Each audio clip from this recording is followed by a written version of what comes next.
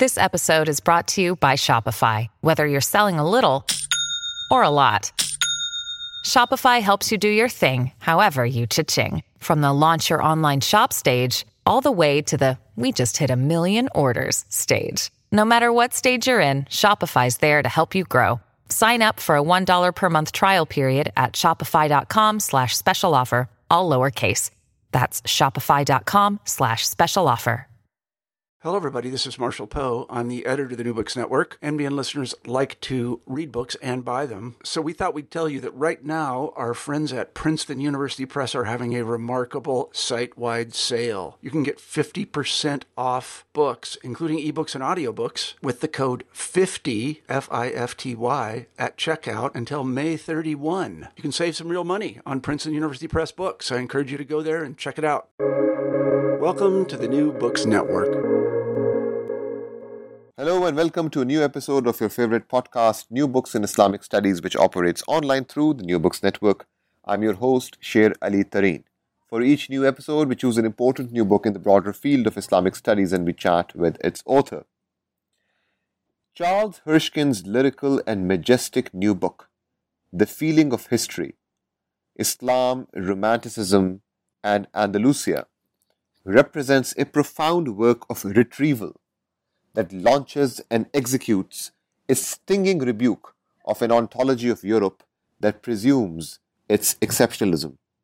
The central focus of Hirschkin's study is Andalusismo, or a discursive, aesthetic, and political tradition that seeks to disrupt the alleged cleavage between medieval and modern Spain by recovering the deep and penetrating imprints of Muslim Iberia on contemporary Spanish society.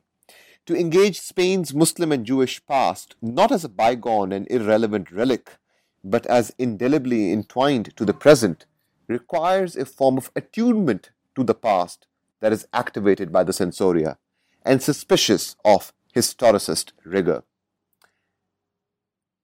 In the course of this poetically charged book, one meets a range of thinkers from across the political spectrum and travels in unexpected avenues of inquiry, such as the centrality of flamenco to Andalusismo. The Feeling of History combines piercing attention to the productive importance of the sensoria in encountering the past with an astonishingly lucid critique of dominant strands of the discipline of history.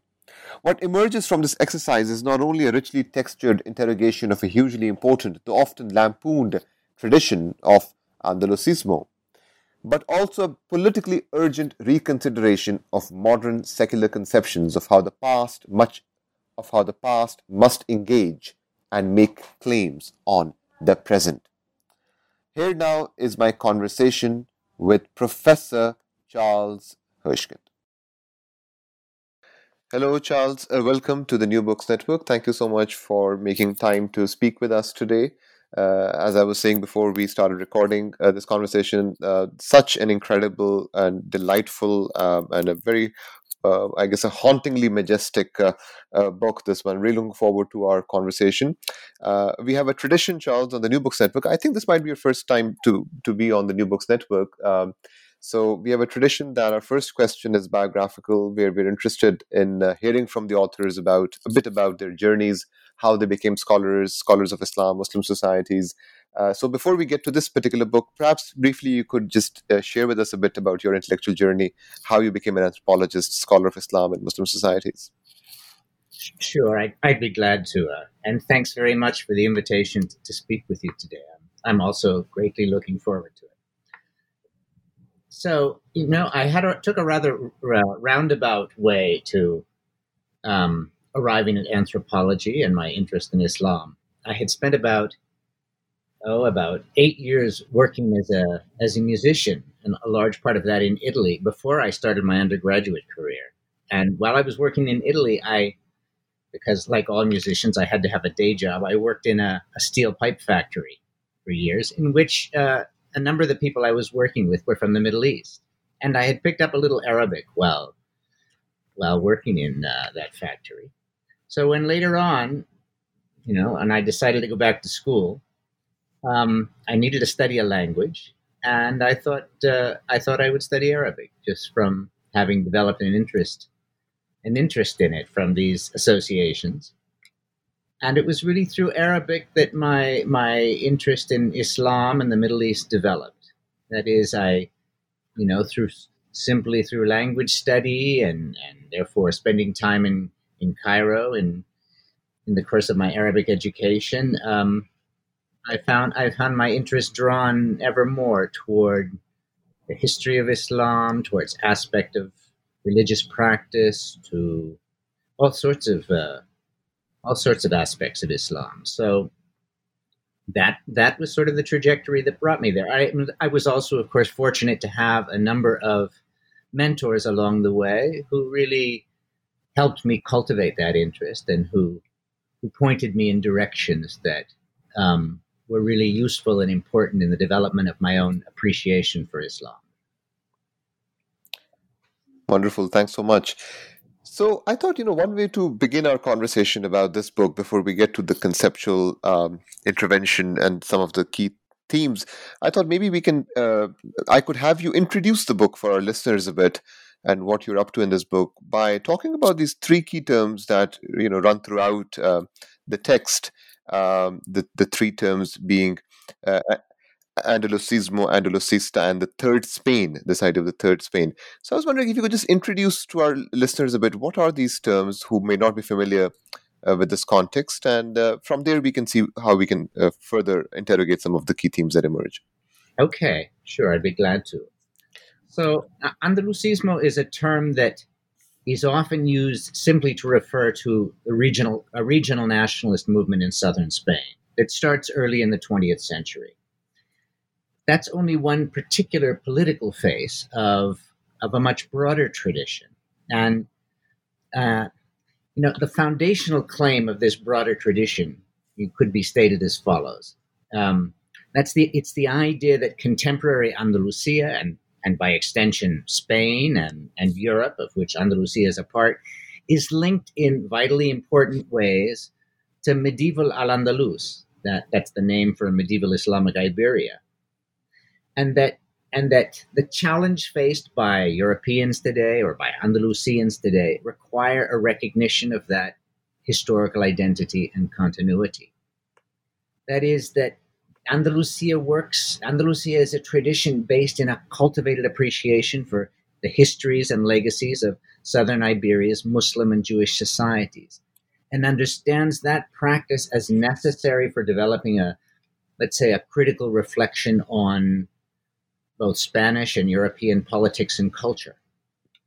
So that's, Andalusia. It has its origins as a identifiable movement from late in the 19th century. It's connected in ways to Spanish Orientalism. It's connected in ways to Spanish colonial interests in North Africa. But it also importantly responds to the experience of people who live in a location that has been powerfully shaped by the Muslim and Jewish past, in the medieval past. So, Andalusistas is the term used to describe people who's shaped their lives around this tradition. That is, who've sought to live, whether they're artists or musicians or journalists or politicians or historians, but who have sought to live as inhabitants of this unique territory that has its foundations in medieval Al-Andalus. And they do so by cultivating an appreciation for the way that past has left a lasting imprint on music, on architecture, on language, in art, in poetics, in many dimensions of their lives. So they come to acquire a sensitivity to the way that past remains alive in the present. In terms of the last term you asked me about, the third Spain, the third Spain is that Spain that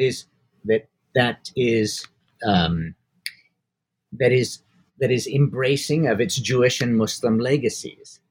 Spain that emerges integrally, let's say, from the seed that was planted by Al-Andalus. So it can be, be usefully discerned in contrast to two other Spain. So one Spain would be the Spain of exile, that is, the Spain of those who were forced to flee, forced by the armies and inquisitors of Catholic Iberia, let's say in the 15th, 16th, 17th centuries. A second Spain being that of what we could call the modern political order, that's founded on this expulsion of Jews and Muslims from Iberia, and that is both Catholic and European in its identity. So the third Spain is the one that embraces its own continuity with that medieval Al-Andalus and understands itself as the inheritor and seeks to give place to that inheritance in present day life. So it's a term that's been developed by a number of thinkers to capture this aspect that goes against, let's say, the Spain of the Inquisition and the Spain that is based in an exclusivist model of religious identity and belonging. So as the next question, I thought it might be useful to have you talk a bit about the title of the book, The Feeling of History. And of course, one of the major interventions of this book, as I read it, was to have us rethink and reattune in terms of how we imagine history, especially in this particular context. And you made two interconnected arguments from that in that perspective. One was this shift that you talk about from sensoria, or this kind of decisively affective engagement with history, to this idea of the a more cognitive or a cogito understanding of history. And then, of course, the other historical sort of claim that you're interrogating throughout the book is the erasure of Muslims and Jews from modern Spanish historiography. So I was wondering if you could perhaps explain to our listeners a bit this interconnected dual argument that you present in this book by speaking a bit about this title, The Feeling of History. And I was particularly struck, I just want to share with listeners, this book has some incredible sentences throughout. It's a really lyrical book. But I was particularly struck here in your introduction, the way you talk about the past and historical representation. You write, this is on page 21, the past is not merely a tool of our interests, but like the object of love, a point of our vulnerability, where life exceeds our reflexive grasp of it. Perhaps you could offer a bit of commentary on this sentiment also as you reflect on this question. Okay. Thank you for that question.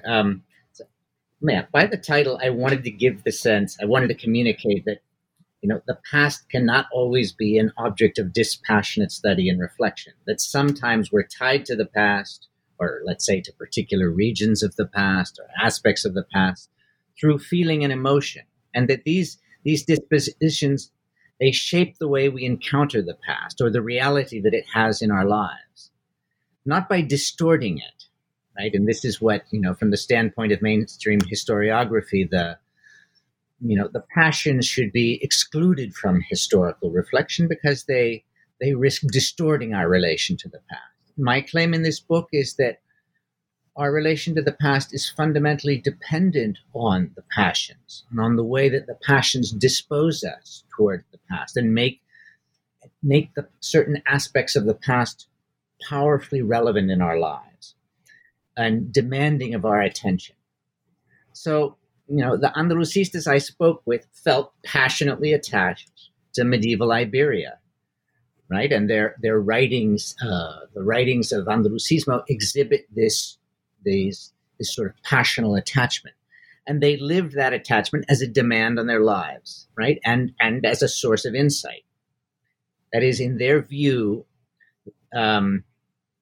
strong feelings that invoked in them by Al-Andalus, as they encountered it, let's say, in their daily lives, in the landscape, in their language, in their music, or through things that they read, that those powerful feelings enabled them to grasp aspects of their contemporary situation, of the contemporary world, that otherwise they would not be able to see. Right? That a dispassionate attitude to the past was not just enabling of a kind of truth, but also limiting of the kinds of truth one may encounter in the past. Right? So they understood that those passions allowed them a kind of critical perspective, or what could be called a Mediterraneanist perspective on social, political, religious, aesthetic life, around the norms of political life in Spain and in Europe, and particularly a critical perspective on the exclusionary logics that are behind those norms.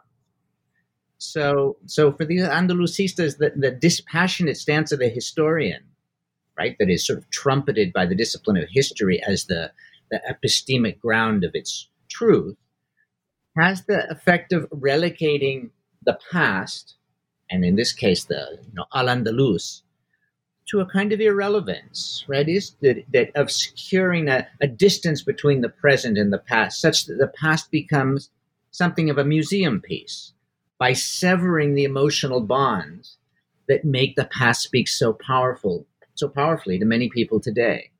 And in Andalusia, that makes that medieval past particularly relevant and in the way they understand their own lives. So the comment you read, right, that I wrote, I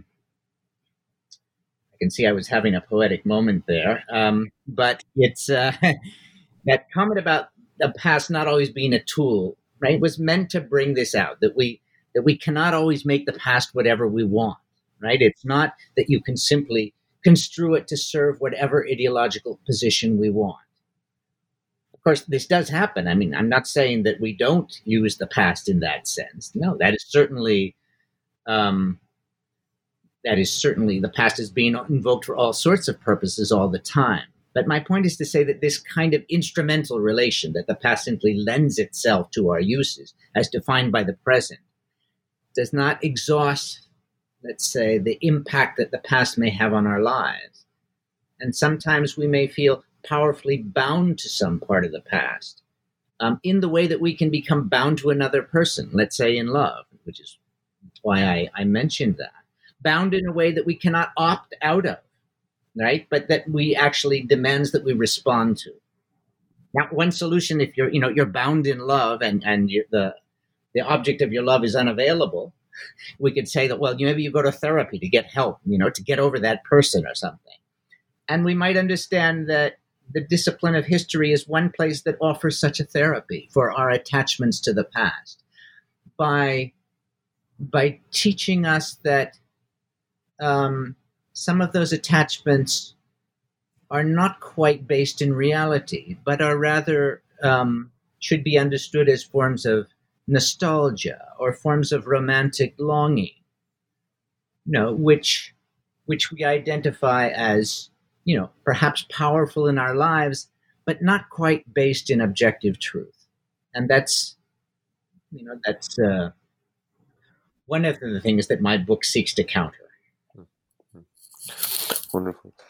Well, the next question I want to ask is to do with some specific examples of you examine the texts and the music and other aspects of multiple actors in the course of this book.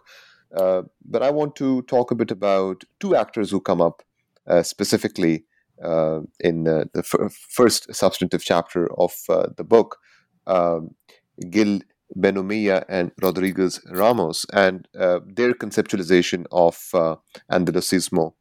So perhaps you could just introduce these two figures for our listeners and talk a bit about their conceptualization of Andalusismo. And I was particularly struck in the middle of this chapter, you describe their labor as what you call an ethics of disorientation, which really struck me as quite critical to the concerns of this chapter. So perhaps you could give a couple of examples with these figures. What does Andalusismo entail for them? And what you mean by this idea of an ethics of disorientation? Sure. I mean, there aren't that many chapters, but a good number of the chapters follow a kind of structure where the first half of the chapter focuses on a figure either from the late 19th or early 20th century, while the second part being a contemporary figure. And in this case, Rodolfo Gil Benumea was born at the turn of the century in 1900, while Antonio Manuel Rodriguez Ramos is a contemporary lawyer who lives in Cordoba. So, what struck me about these two, and the reason I chose them as sort of exemplary figures within the tradition of Andalusismo, was on one hand, in many ways they express a vision that greatly overlaps. Like there's immense similarity in their writings, in the perspectives they develop, and on the other hand, they come from diametrically opposed sort of political careers. That is, Gil Ben Umayya worked within the fascist regime of Franco throughout much of his career, while Rodriguez Ramos is a leftist activist. And so, I think it was interesting for me to think about, and putting them side by side in that chapter, they point to the way that Andalusismo, on one hand, sort of provides a kind of historical geography from which to sort of think problems in the present, but it does not prescribe a particular political solution. Indeed, there's a wide variety of sort of political stances that have, let's say, found authorization within an Andalusista perspective. So it's not narrowly prescriptive in that sense. Even though there are ways, and that despite those differences, I think one can find commonalities of political, of political orientation. And so the chapter tries to think through that. On one hand, our tendency would be to sort of disqualify Ben Umayya because he's associated with fascism, and therefore we know that his view must be either irrelevant or dangerous to us. And yet, I think that there was something going on there in his thought and in the movement of which he was a part of that deserves further attention. Let me say a little bit about why I think that that their Andalusismo involved what I call an ethics of disorientation. So, most interpreters of Andalusismo understand it in instrumental terms. That is, as a kind of claim on identity that serves a political purpose, kind of identity politics, right? And in an earlier moment, they understand that Andalusismo served the purposes of promoting the colonial policies of the fascist state. That is because, Andalusismo emphasized the commonalities, let's say, between North Africa and particularly Morocco and Spain, that commonalities born of a previous historical encounter that took place during the period of Al-Andalus, then that served as a kind of legitimating discourse for Spanish colonialism in North Africa, and gave a justification for Spain to say, look, we're coming not as colonizers, but as lost brothers, returning to our our natural allies and friends. And so that was deployed by Spanish colonialism, that kind of argument. But I think it, and today, of course, people see that, Andalusismo promotes a kind of multiculturalist agenda, that it is often connected to a kind of liberal politics of multiculturalism in southern Spain. That includes things like promoting immigrant rights, criticizing the kind of politics toward the Middle East that are highly aggressive, exclusionary, and so on. So what struck me, in reading the biographies of Andalusismo, of the Andalusistas, was that you couldn't really just read them as articulating an identity, but they also needed to be read as expressing a kind of sense of disorientation. That is, the discovery that one is not quite the sort of purified subject of Catholic Spain that one had learned about in school and that historians had taught, but that their lives were entwined with or marked by the legacies of of the Jewish and Muslim inhabitants who'd lived on Iberian soil in ways that were difficult to sort of assess and clarify, especially given the fact that most of the history of modern Spain has been built on the erasure or denial of those legacies, right? The sort of foundational moment within the nationalist historiography of Spain is what's called the Reconquista, and that's the final victory over the Muslim kingdoms, or the last remaining Muslim kingdom in Iberia, and eventually the expulsion both of the people, the Jews and the Muslims who lived there, their expulsion or their forced conversion to Catholicism, but also the expulsion of their legacies and, the attempt to erase from language, from different cultural forms, from architecture, from art, all of the sort of features that had been shaped during the medieval period at the intersection of these different religious groups.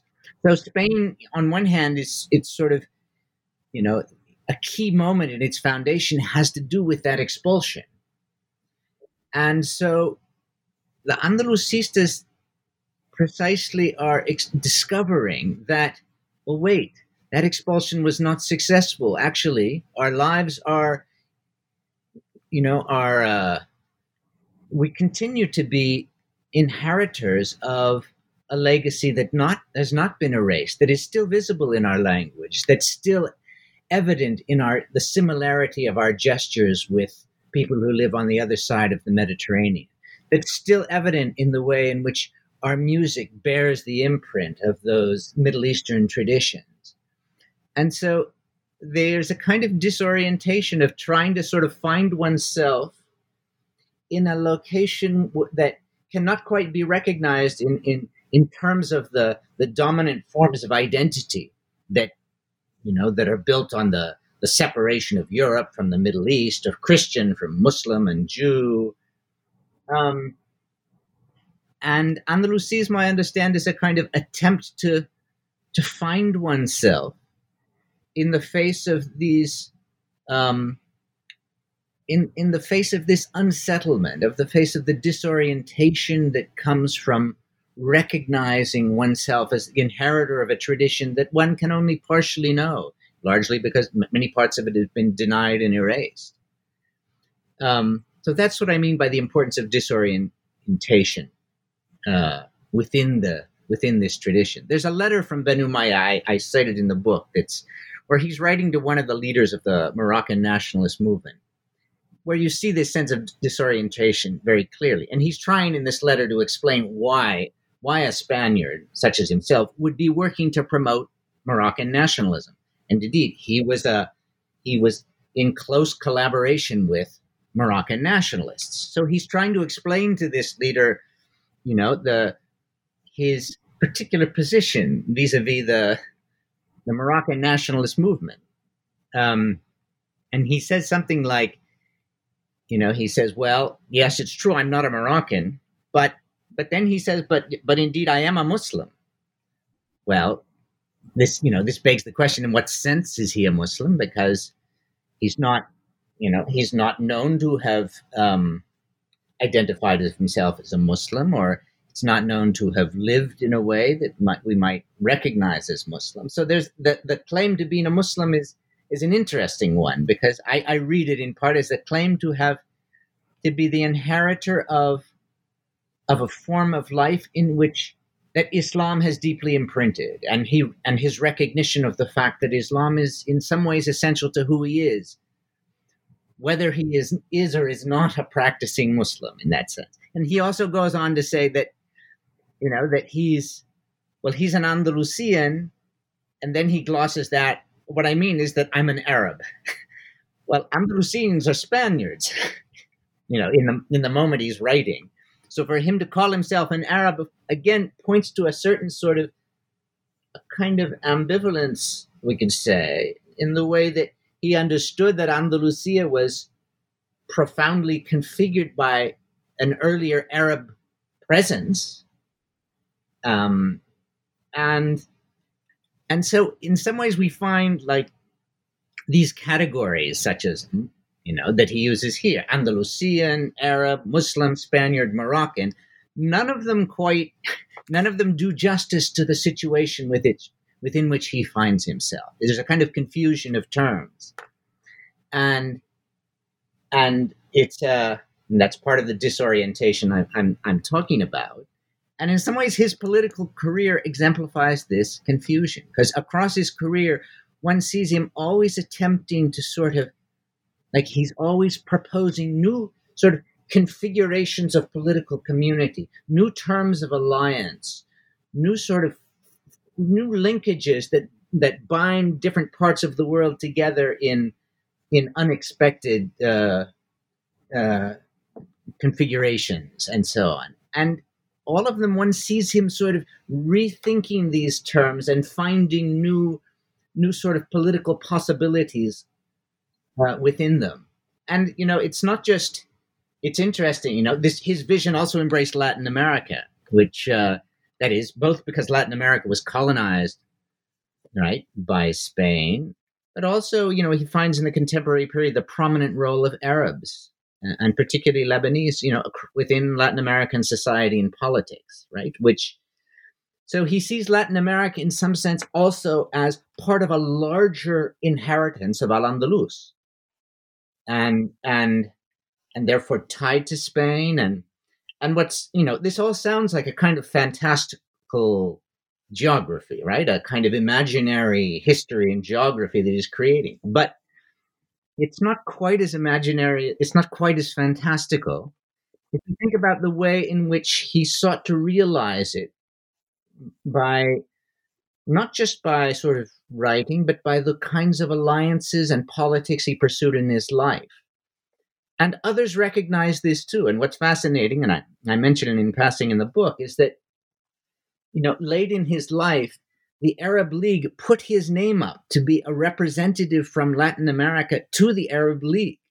That is, they also recognize he wasn't from Latin America, he wasn't an Arab, and yet the Arab League could recognize him as a legitimate representative to that body from Latin America. And he had, and of course he had very strong ties with Arab leaders and leaders of Islamic movements and Arab nationalist movements. And so it just points to the fact that in his own life, he sought to sort of concretize and realize an imaginary that stood in stark opposition and could not even be conceived from the standpoint of the reigning political categories, but that could be articulated practically in the activities that he undertook. And I'll just say very quickly, Rodriguez Ramos also, his political career is also one of a sort of continuous shifting set of political initiatives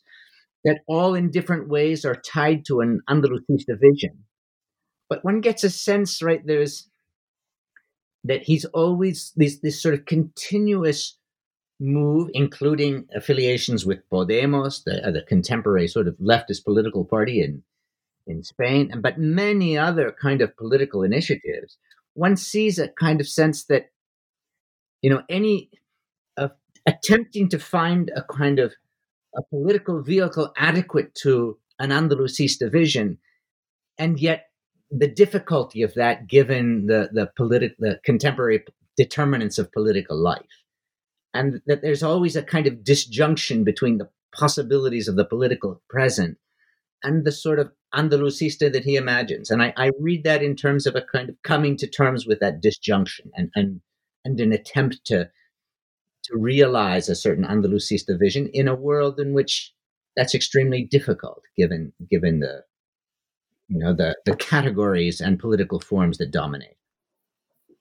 One of the themes that one palpably sees as a reader throughout the book is this anxiety in contemporary Spain, in modern Spanish historiography, academy, popular culture, politicians, etc., in precisely this question of a continuity between modern contemporary Spain and Muslim Iberia. And you really get a palpable sense of this anxiety cropping up in different moments. For example, with the whole question of architecture and the Great Mosque of Cordoba, and other examples that you give throughout the book. Could you speak a bit about, and you do talk about this throughout the book, uh, what is at stake in this question of continuity for Spanish historiography, for the Spanish Academy today? What is so anxiety generating in this whole question of continuity? And there are many examples in the book. I thought, for purposes of discussion, I would just choose one example of a scholar whose work really, I guess, bothers and creates a lot of alarm in Spanish Academy today, and that was a very interesting work of Gonzalez Ferrin on the historiography of Muslim Iberia and the emergence of Islam in this region. So I was wondering if you could sort of combine those two threads a bit, this anxiety and specifically the work of Gonzalez Ferrin, and why it created, why did it hit such raw nerves when it comes to this particular question? Sure. I mean, you're absolutely right. There are some very intense political stakes around this question of a continuity between, let's say, medieval Spain and contemporary Spain.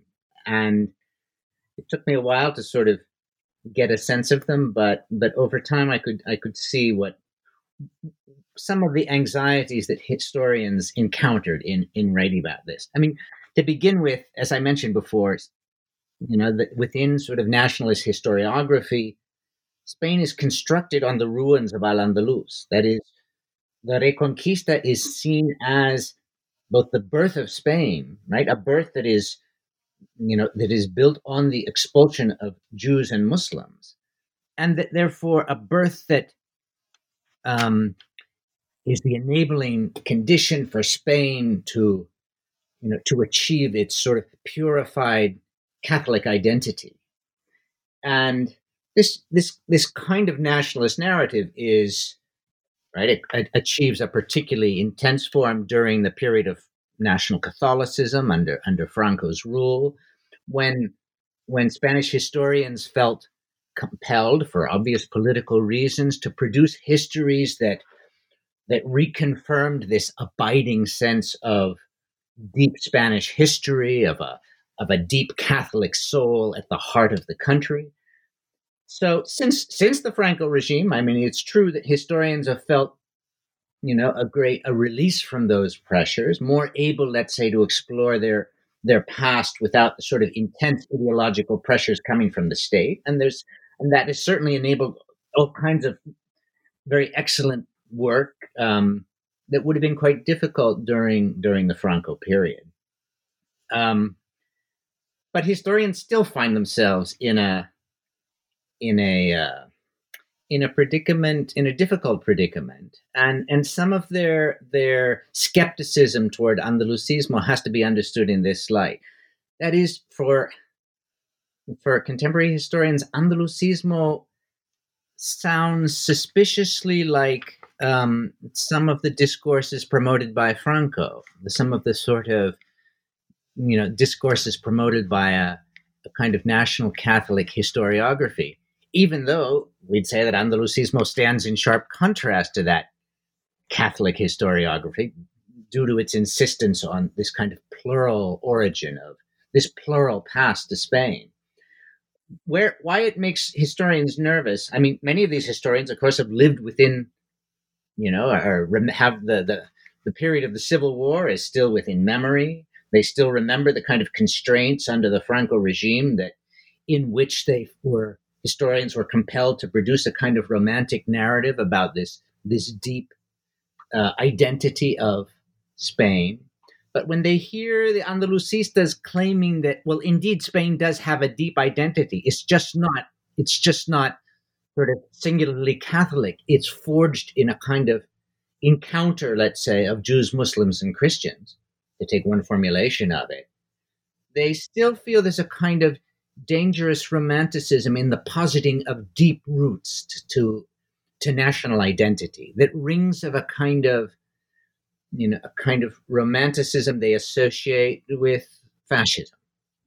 So that's one source of nervousness. The other is that, I mean, conservative Catholicism remains a powerful force within Spain today, and for liberal historians, it's Spain's membership within Europe that serves as a kind of bulwark against those forces, against, let's say, a slide back into the sort of regional provincialism and conservatism that defined the Franco years. So, in that sense, Andalusismo is also seen as a kind of dangerous indulgence. That is, especially in a moment when Europeans are increasingly invoking, their Judeo-Christian heritage as the basis for the civilizational identity of the continent, and are doing so against what seemed to be a sort of perceived threat of Islam, then for Spanish scholars to insist that, oh no, Spain has been powerfully, configured historically by the presence of Islam, that makes a lot of contemporary Spaniards nervous, because it seems to throw into question Spain's natural affinity for a Europe that's increasingly defining itself as Christian or Judeo-Christian increasingly. So,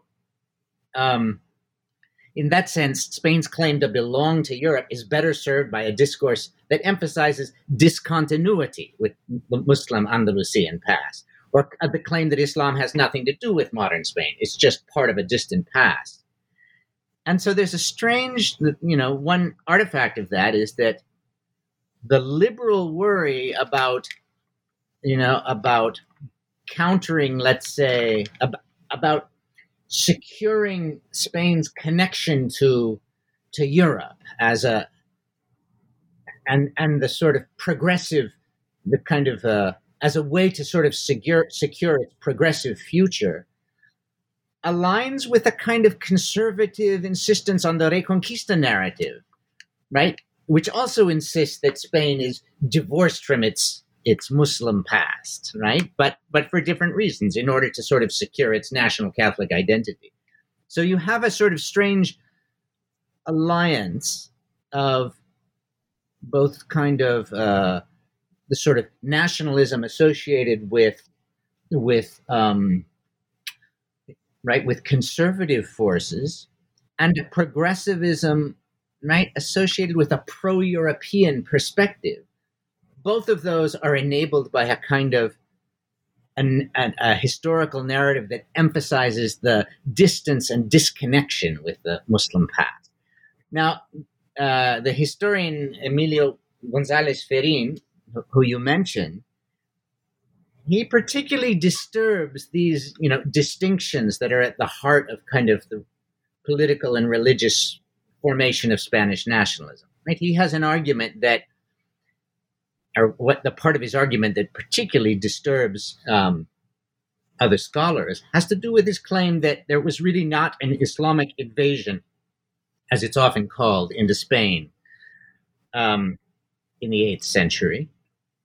In 711, right? He says that actually the idea of an Islamic invention was actually only emerged a century and a half later, and was really part of a kind of propaganda campaign by certain Christian factions in a particular political moment. But that actually Islam's entrance into Spain was part of a much slower, longer process involving trade, exchange, interaction, right? That took place, slowly over many years, and was not based in an army coming across the straits in 711, but that part of Iberia had gradually become connected to, other parts of the Middle East. Through these processes of trade and exchange. Now, that view radically upsets the sort of stability of categories, Muslim, Jew, Christian, European, Middle Eastern, particularly because he sees 8th century Iberia, not as a space in which people holding, sharply defined, discrete religious identities encountered each other, but a space where some of those identities were just in flux and coming into being, and where like he understands that Islam was not sort of, fully fleshed out in that moment for many people as a particular kind of identity, but was part of a number of kind of monotheistic options that existed at the time that people gravitated to for various reasons, and that therefore was part of a kind of a world in flux, let's say, in the 8th and 9th century Iberia, in which these identities were in the process of crystallization, but had not arrived, let's say, fully formed.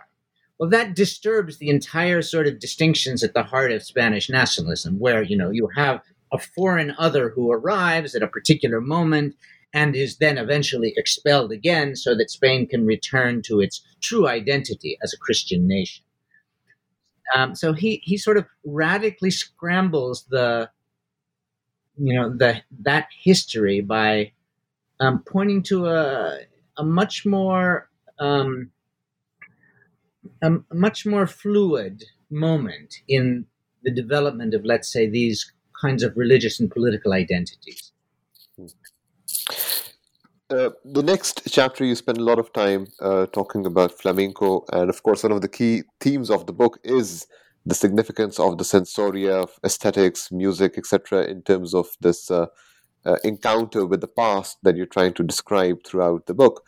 So, could you speak a bit about? I guess I'll just ask a broad question: why is flamenco so important to the Andalusista tradition? And you mention in the chapter that it occupies what you call a transgressive historical space that again calls into question the stability of modern Spanish nationalism. Into question, perhaps you could speak a bit about that. And then finally, I was wondering if you could explain a bit to our listeners the central category of this chapter, which is this idea of a sonorous foundation. What you mean by this a sonorous foundation, and how it connects to the argument of this chapter? Yes, I was. The more I went forward with my study of Andalusismo, I was struck by how much Andalusista literature, how much flamenco was foregrounded in so much of the literature writings that seemed, to be on all sorts of topics. Let's say whether it was, accounts of history or of architecture, flamenco would come in, or even accounts of politics. Flamenco would nonetheless appear, as if somehow that musical form was an engagement with that musical form was necessary in order to understand or to sort of fully feel the intersection or this union of Al-Andalus with Andalusia today.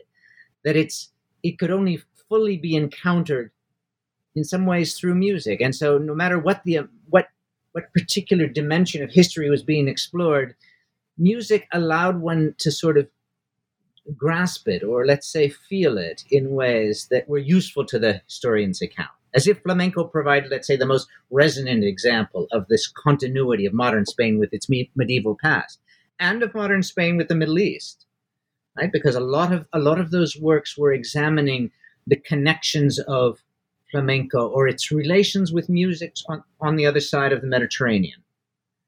So from the very beginning, and this goes back to the earliest late 19th century writers, Andalusistas heard in flamenco this sort of vitality and spirit, right, of their own heterogeneous past. It's also of Muslim, Jewish, also a Roma peoples were also certainly a part of this, and a kind of repository of a sensory memory, of fragments of past experience that could be heard in that music. And Lorca, who I talk about in various places in the book, of course, was someone who explored in considerable depth the flamenco as a repository of these earlier traditions from the other side of the Mediterranean.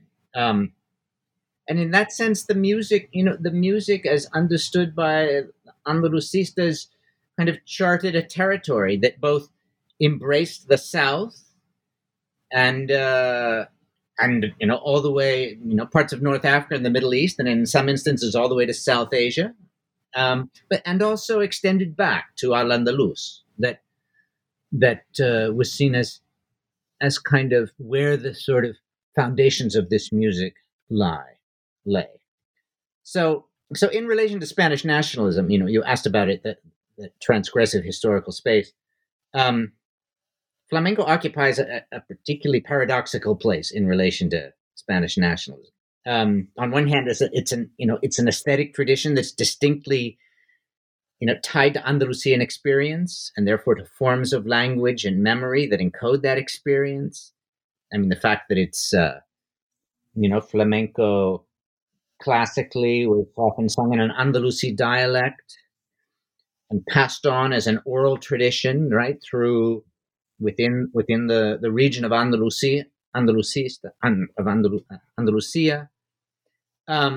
this, in the view of the Andalusistas, meant that flamenco could never be fully appropriated by Spanish nationalism because it contained a sort of fundamental otherness that had to do with its deep roots in this sort of multi-confessional medieval world, that made it resistant, let's say, to assimilation into the vision of a purified Spain that was promoted by, and in a particularly forceful way, by National Catholicism under Franco.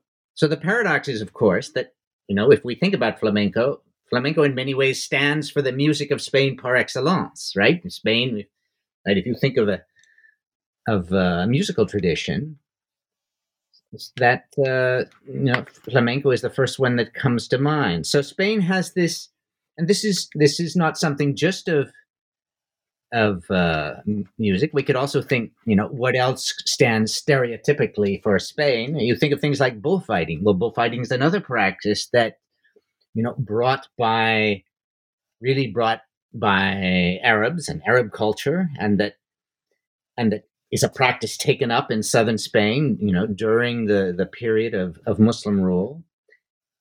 And yet, paradoxically, having this Middle Eastern origin and emerging in this context, this very heterogeneous religious context, it still comes to stand in ways ultimately for something that's essentially Spanish. So, it points to a kind of complicated aspects of Spanish identity and Spanish nationalism. But for Andalusistas, it points to the sort of flamenco would always remain unassimilable to, and always point to an irreducible heterogeneity within sort of the Spanish nation, and it provided the sort of the sensory means and the emotional means through which to encounter a history that in many ways had been rendered extremely difficult to access because of its erasure, of its historical erasure since the Reconquista, and an erasure that was pursued, quite severely by the Inquisition, by the Spanish Inquisition. So this term sonorous foundation, in Spanish, fondo sonoro, that I use, is a term that I first heard from a musician that I met, and was used to he was using it as a term to describe a kind of space of commonality where he, as a flamenco musician, could encounter musicians from Morocco and trained in Moroccan, what's called tradition of Andalusi music in Morocco. And Moroccan Andalusi music has a direct link to the medieval music of Al-Andalus, and so when European or Spanish historians were interested in exploring their own musical traditions, they were forced to go to Morocco to do so, right? Because in Spain there no longer existed a continuous tradition of Andalusi music, but there did in Morocco. Even though it had certainly evolved in ways, it still remained in important ways connected to the earlier medieval tradition. Flamenco musicians, on the other hand, right? Flamenco, on one hand, is different in all sorts of ways from from Andalusi music, from Moroccan Andalusi music.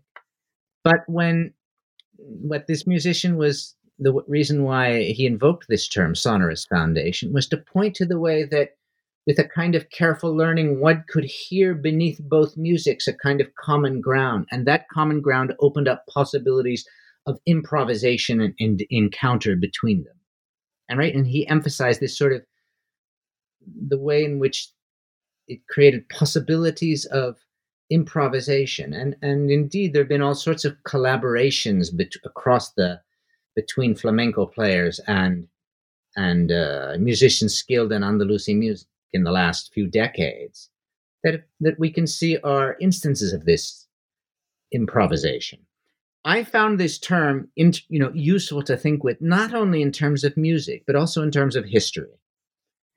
And the reason why is that I also came to think of like Andalusismo as a tradition founded on, let's say, the articulation of just such a space of commonalities, those commonalities that bind Europe to the Middle East and bind them both back to, let's say, medieval Iberia. It's a kind of common space that allows for the exploration of connections that cannot otherwise be recognized within, let's say, the protocols of nationalist historiography, within the sort of norms of political, cultural, religious life that govern the present. And so Andalusismo in some way can be seen as a project to articulate that space of commonality. A space that is also, enables a kind of improvisation that is a certain sort of a kind of exploration of connections, of overlaps, of resemblances, and attempts to sort of rearticulate them, pull them together within the modern, let's say, religious, political, aesthetic space. And that labor involves a kind of improvisation. And that takes us back to what I was talking about in terms of an ethics of disorientation. It involves finding oneself and learning, let's say, learning to move and think in a space that in some ways defies understanding through the terms that dominate our political, religious, and cultural life. And in doing so, to create, new possibilities in the present. And that's what I see as a kind of at the heart of the Andalusista tradition. Now I want to turn to the next chapter. Before I do that, I'll just get some quick pronunciation help from you, Charles. This thinker you talk about, Ganivet. How do you pronounce that name? Ganivet. I just want to make sure. Okay, great. On Ganivet and Lorca. I was really struck by this category in this chapter, what you call, or perhaps you were quoting one of them, the terrible symmetry of modernity or of modern nationalist historiography. And you show that in their work there is a certain kind of an asymmetry at work. And you also show ways in which they activate the sensoria in their work in trying to retrieve a certain past of Granada. This chapter is focused on Granada, of course. That is uninhibited by the alleged cleavage of 1492, the kind of way in which oftentimes historiography is divided between the pre and the post 1492. So I was just wondering if you could speak a bit about these two figures. And I also noticed that you make this important distinction between a certain kind of a melancholy or a melancholic retrieval versus a nostalgic engagement with the past. So yeah, I guess I'll just ask you a broad question about how does asymmetry and the sensoria work in the work of these two particular figures, and centered on the context of Granada. Sure. Yeah, as you know from reading the book, Ganivet is a kind of father figure of Andalusismo, and he was one of the leading Spanish intellectuals. Part of what's called the generation of '98. Those who were writing sort of during a period of national crisis, right when Spain was losing the last parts of its empire, when it was confronting its entrenched weakness economically, politically, vis-a-vis the other European states. So he was one contributor to a kind of national discussion about Spain, its identity, its crisis, its history. But what makes him unique is that he did so from a very particular location. He was born in Granada, and he always wrote and sought sort of cultivating a writing that took Granada as the basis for his thought. That is, that took the sort of lens provided by the city, a city with its unique multi-stranded history, as the place from which to sort of confront the crisis of modern Spain and modernity more broadly, right? And this history, or this what he understood as a kind of, the palimpsestic reality of the city, right, could only be encountered through a kind of sensory experience. It didn't lend itself to understanding through, let's say, a kind of rational analysis. But, as with other people influenced by the Romantic tradition at the time, he understood that the senses were important, that a sensory emotional experience was an important conduit through which a deeper knowledge could be attained. And so much of his writings has to do with an exploration of the sensual contours of the city, contours that he very much understands as having been shaped and as being still alive with histories from the medieval period, for which Islam and Judaism were important. And he felt that that past could only be revivified or given life by its sort of sensory absorption, by one's sensory attunement to its presence. Now, when I put it in those terms, you realize those are kind of cornerstone terms of Andalusismo, and his writings have provided a kind of ur-text for that tradition. So, given that kind of romantic, perspective, he was very critical of the sort of sanitized rationalism that he saw as characteristic of modernity, that he saw as undergirding the sort of processes of abstraction and generalization that were, in his view, destroying the city at times, and that he described through this, in this term that I use of a terrible symmetry, right, which was a term by which he tried to grasp the sort of destructive force of modernity on a traditional life that he greatly valued. And so, like Andalusistas who followed him, right, he found that Granada's unique form of life was the result of this particular synthesis of diverse historical elements. What I found particularly interesting, though, he did not see that these elements had resulted in some harmonious fusion. Rather, the kind of synthesis they produced, or the way in which they interacted and transformed each other through that interaction, left a kind of irreducible heterogeneity.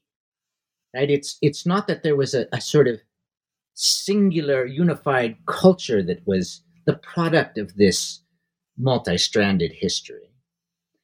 That in some sense we could say, that Granada, as he understood it, was never quite identical with itself. It was always shaped by and inhabited by dimensions of history that could not be fused into a sort of singular whole.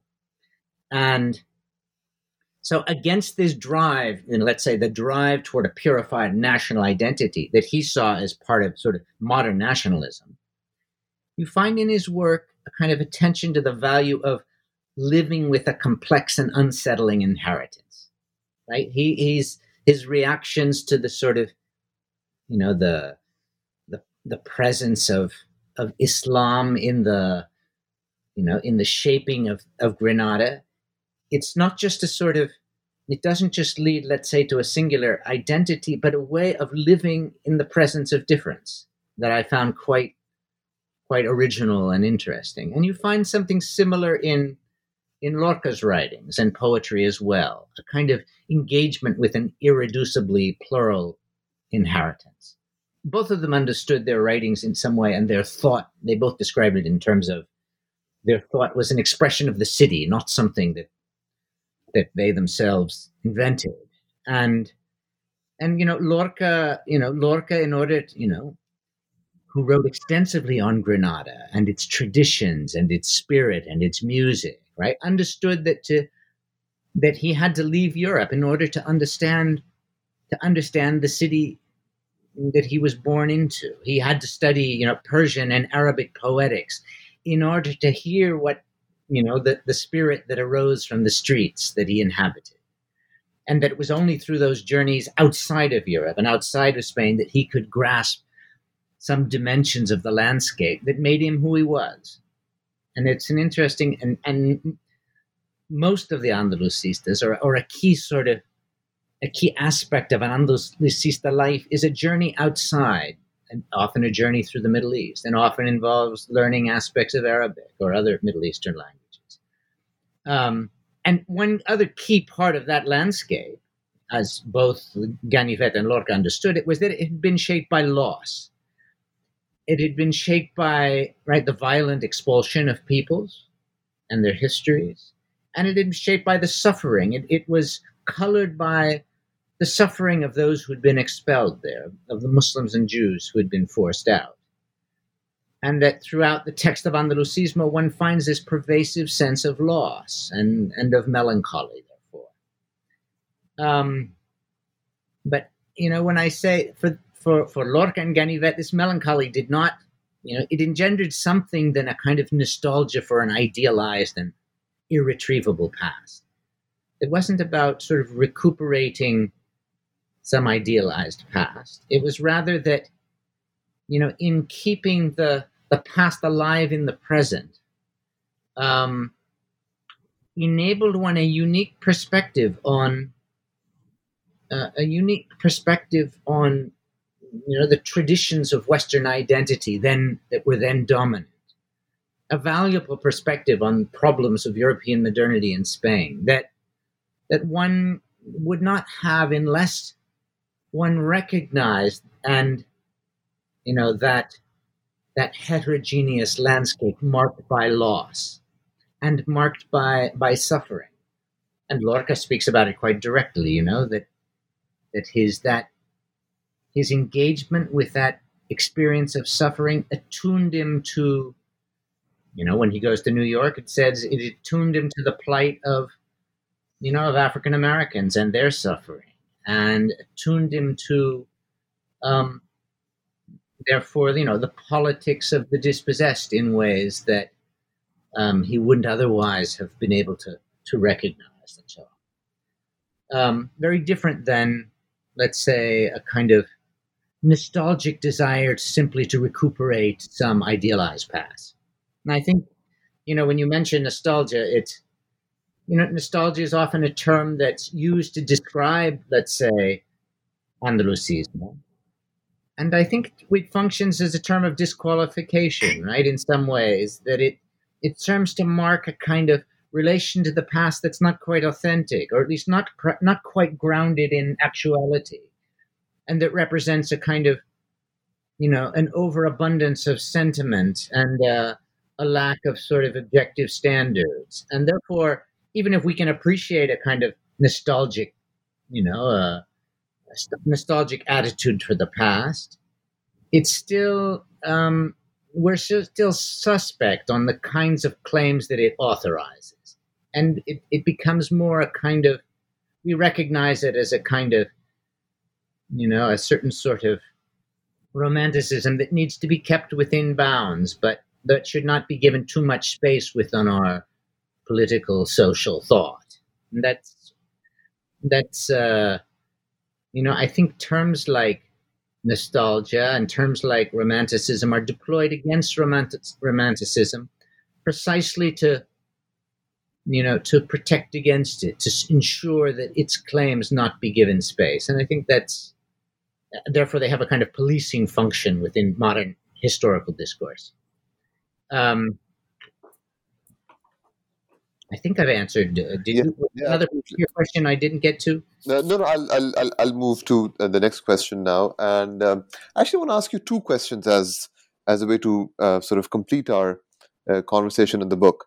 Um, you know, two of the things that the book really critiques quite in very interesting ways. Of course, one is this idea of a historicism, this kind of understanding of historical representation that is very suspicious of sentiment and affect, etc. And we've talked about that quite a bit in our conversation.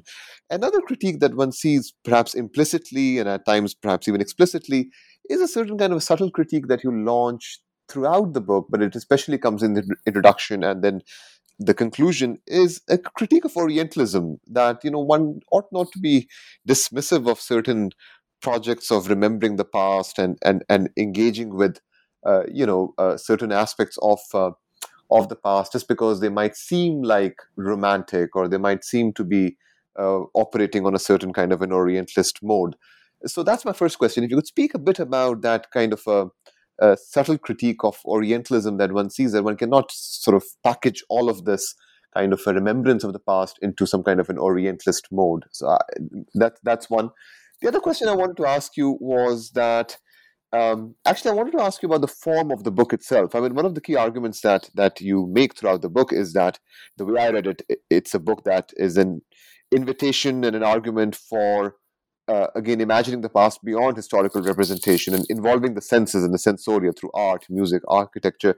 And you say in the conclusion that what you're trying to do is reattune the senses in a way so that one can really critique the ontology of Europe or the kind of exceptionalism of Europe by retrieving this ontology of Andalusismo, if I may frame it that way.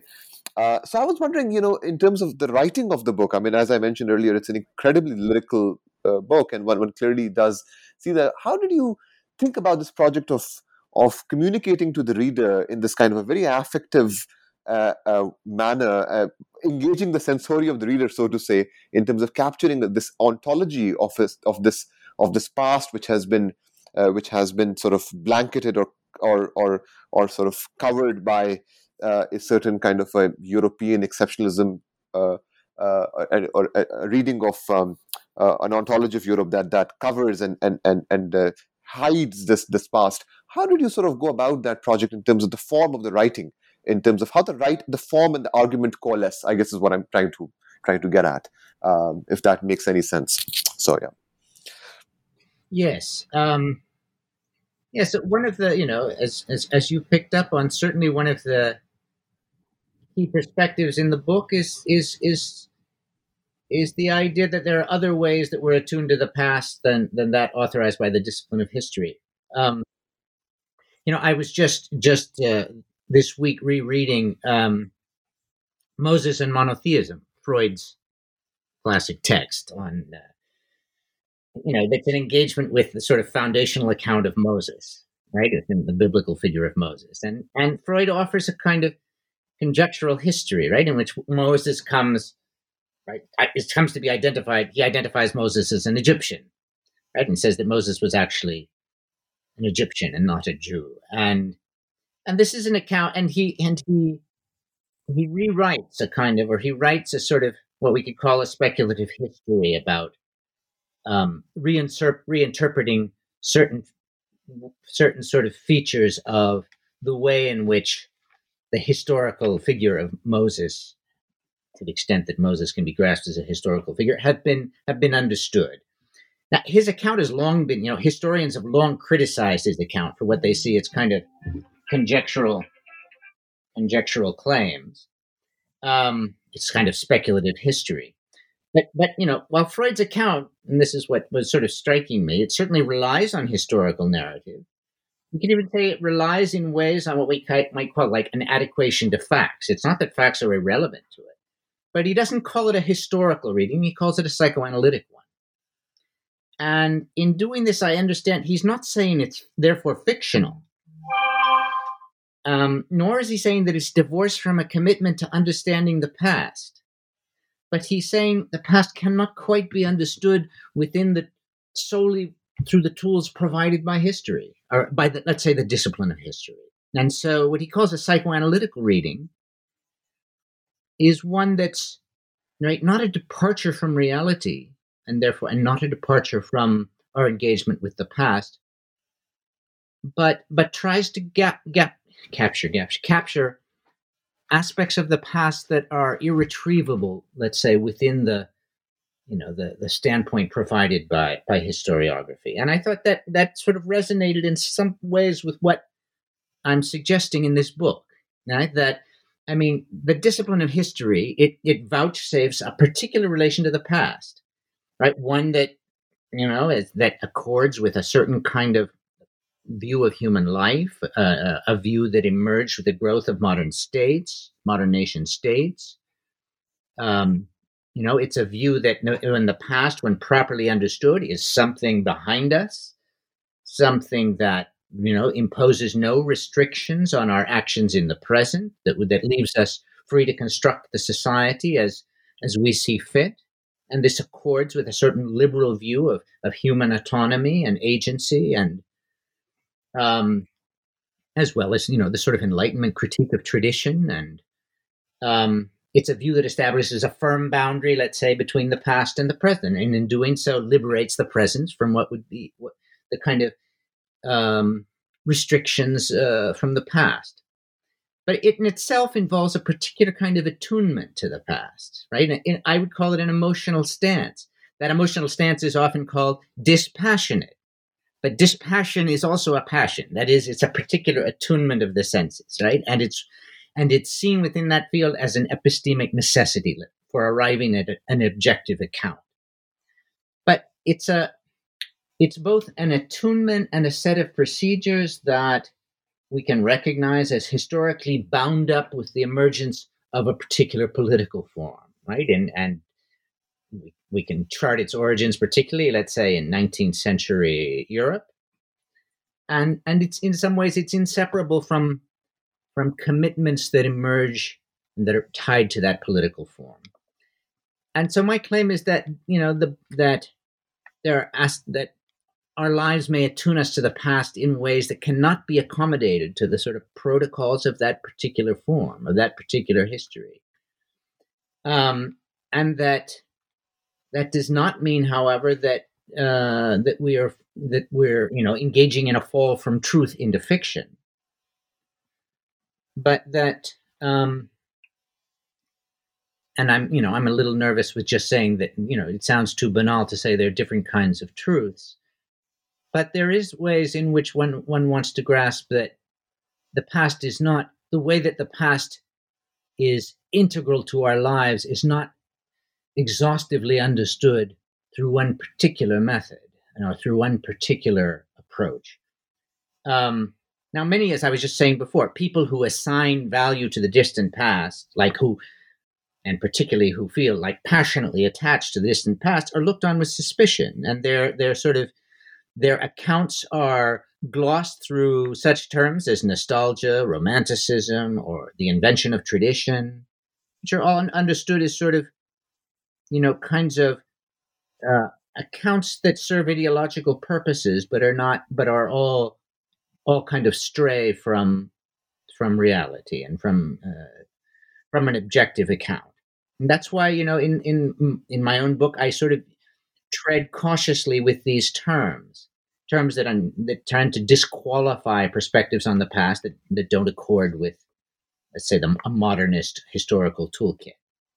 And so, the most common accusation against the Andalusistas are that they are romantics, and that, and that once that is recognized, well, now we know the kind of errors they've fallen into, right? And therefore, there's not a lot more to say it. And we also know they're dangerous because we have the historical experience teaches us that romanticism can lead to the kind of the peril of fascism, and therefore it's to be avoided. And my sense is that those kind of historical lessons close down important experiments in thought and life that have something to teach us, and that's. And so that's, a key part of the book is to open up a space to sort of grasp those other kinds of histories and to challenge the idea that, that history is simply can be grasped through a kind of representational practice. And as you noted, I think that the dispositions that orient us to the past are also shaped by things like art, music, architecture, that attune us to the past in ways, and that give it importance in our lives, and that open up aspects of the past that we would not otherwise recognize the significance of, not just as sort of neutral dimensions of some distant location, but as things that strike us and that are therefore touch on our emotions for reasons that's important to understand and not just dismiss as, oh, we've fallen into emotionalism, but to understand why that past resonates with us. And that's one of the things I learned in part from Wittgenstein, that I talk about in the first chapter. Your question about the sort of form of the book, and you're absolutely right that I felt that this tradition, that in order to sort of to communicate it, I had to deploy some of its own resources. That is, some of its own passional resources, which at times, produced, entailed led to a kind of literary quality to some of the writings. As I seek to sort of, in describing, some of the views of the Andalusistas and some of what I came to understood through long conversations with people and through getting to know some of the people involved in this movement, that could not quite be translated into ideas, but that had to be communicated through passional means and through seeking to sort of cultivate in the reader a sensitivity to the arguments being made. So there are arguments being made, but to bring the reader along also, I think, necessitated, working on the reader's own sort of perceptual toolkit, their own sort of, emotional, affective dispositions. And so I don't think it's, if I mentioned in the epilogue to the book, that for some readers that will, the very failure of the book will have to do with it having strayed too far into a kind of romantic, fallen over the edge of a kind of romanticism itself. But the book is an attempt, overall could be seen as an invitation to sort of rethink our sort of immediate assumption about what romanticism means, and to say that the Romantics were also attuned to something important that one wants to hold on to, and that has to do with the epistemic value of the emotions, and including in our relation to the past. And I think that's, I've certainly learned a lot in sort of re-engaging Romanticism.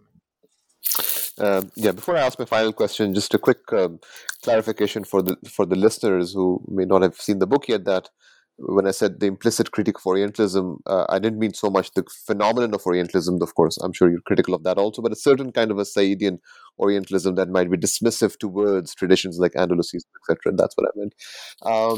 Let me just quickly say in that, you're absolutely right. I'll be very quick, I promise. And that is, Said, and very importantly and usefully offers us a reading of the way in which, Orientalism was connected to processes of power and tied, therefore, to processes by which European domination of the non-West was secured. And I think, there are many insightful and very important lessons that book taught us. And indeed, it's not that Andalusismo that's not an aspect of Andalusismo. As I mentioned, it did have linkages to the colonial project, and yet I found that a kind of reduction of it in, let's say, instrumental terms, as simply a device of power, as a sort of device wielded by the Spanish state for its own colonial ambitions, did injustice to the sort of lived quality of this tradition, which really was not reducible to some kind of instrumental standpoint, but had to do with people struggling with a complex inheritance and building a kind of perspective and a way of life that did justice to that inheritance. Now, that may have been sort of instrumentalized by officials from the state. Indeed, it was. But that does not do justice to the full kind of dimensions of Andalusismo, which cannot be grasped in purely instrumental terms at all. And I think, that's why the book is somewhat critical of a kind of reductive reading of Orientalism. I think that Orientalists cannot just be seen as sort of pawns of European power. I think there's a more complex history of Orientalism that also has to do with the sort of a more sort of complicated relations that people had with the material societies, histories of the Middle East they were engaging. So the book's an invitation to sort of rethink some of that. So as we're coming to the end of our time, Charles, could you perhaps briefly share with our listeners a bit what you're imagining as perhaps the next project? I know you've just done with a really incredible book, so but in case you have some ideas about what might be the next project you'll be doing.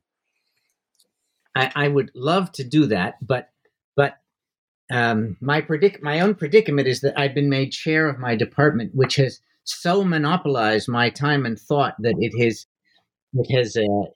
erased or any kind of other sort of thought that was once brewing. And I did have some ideas developing, and they've been so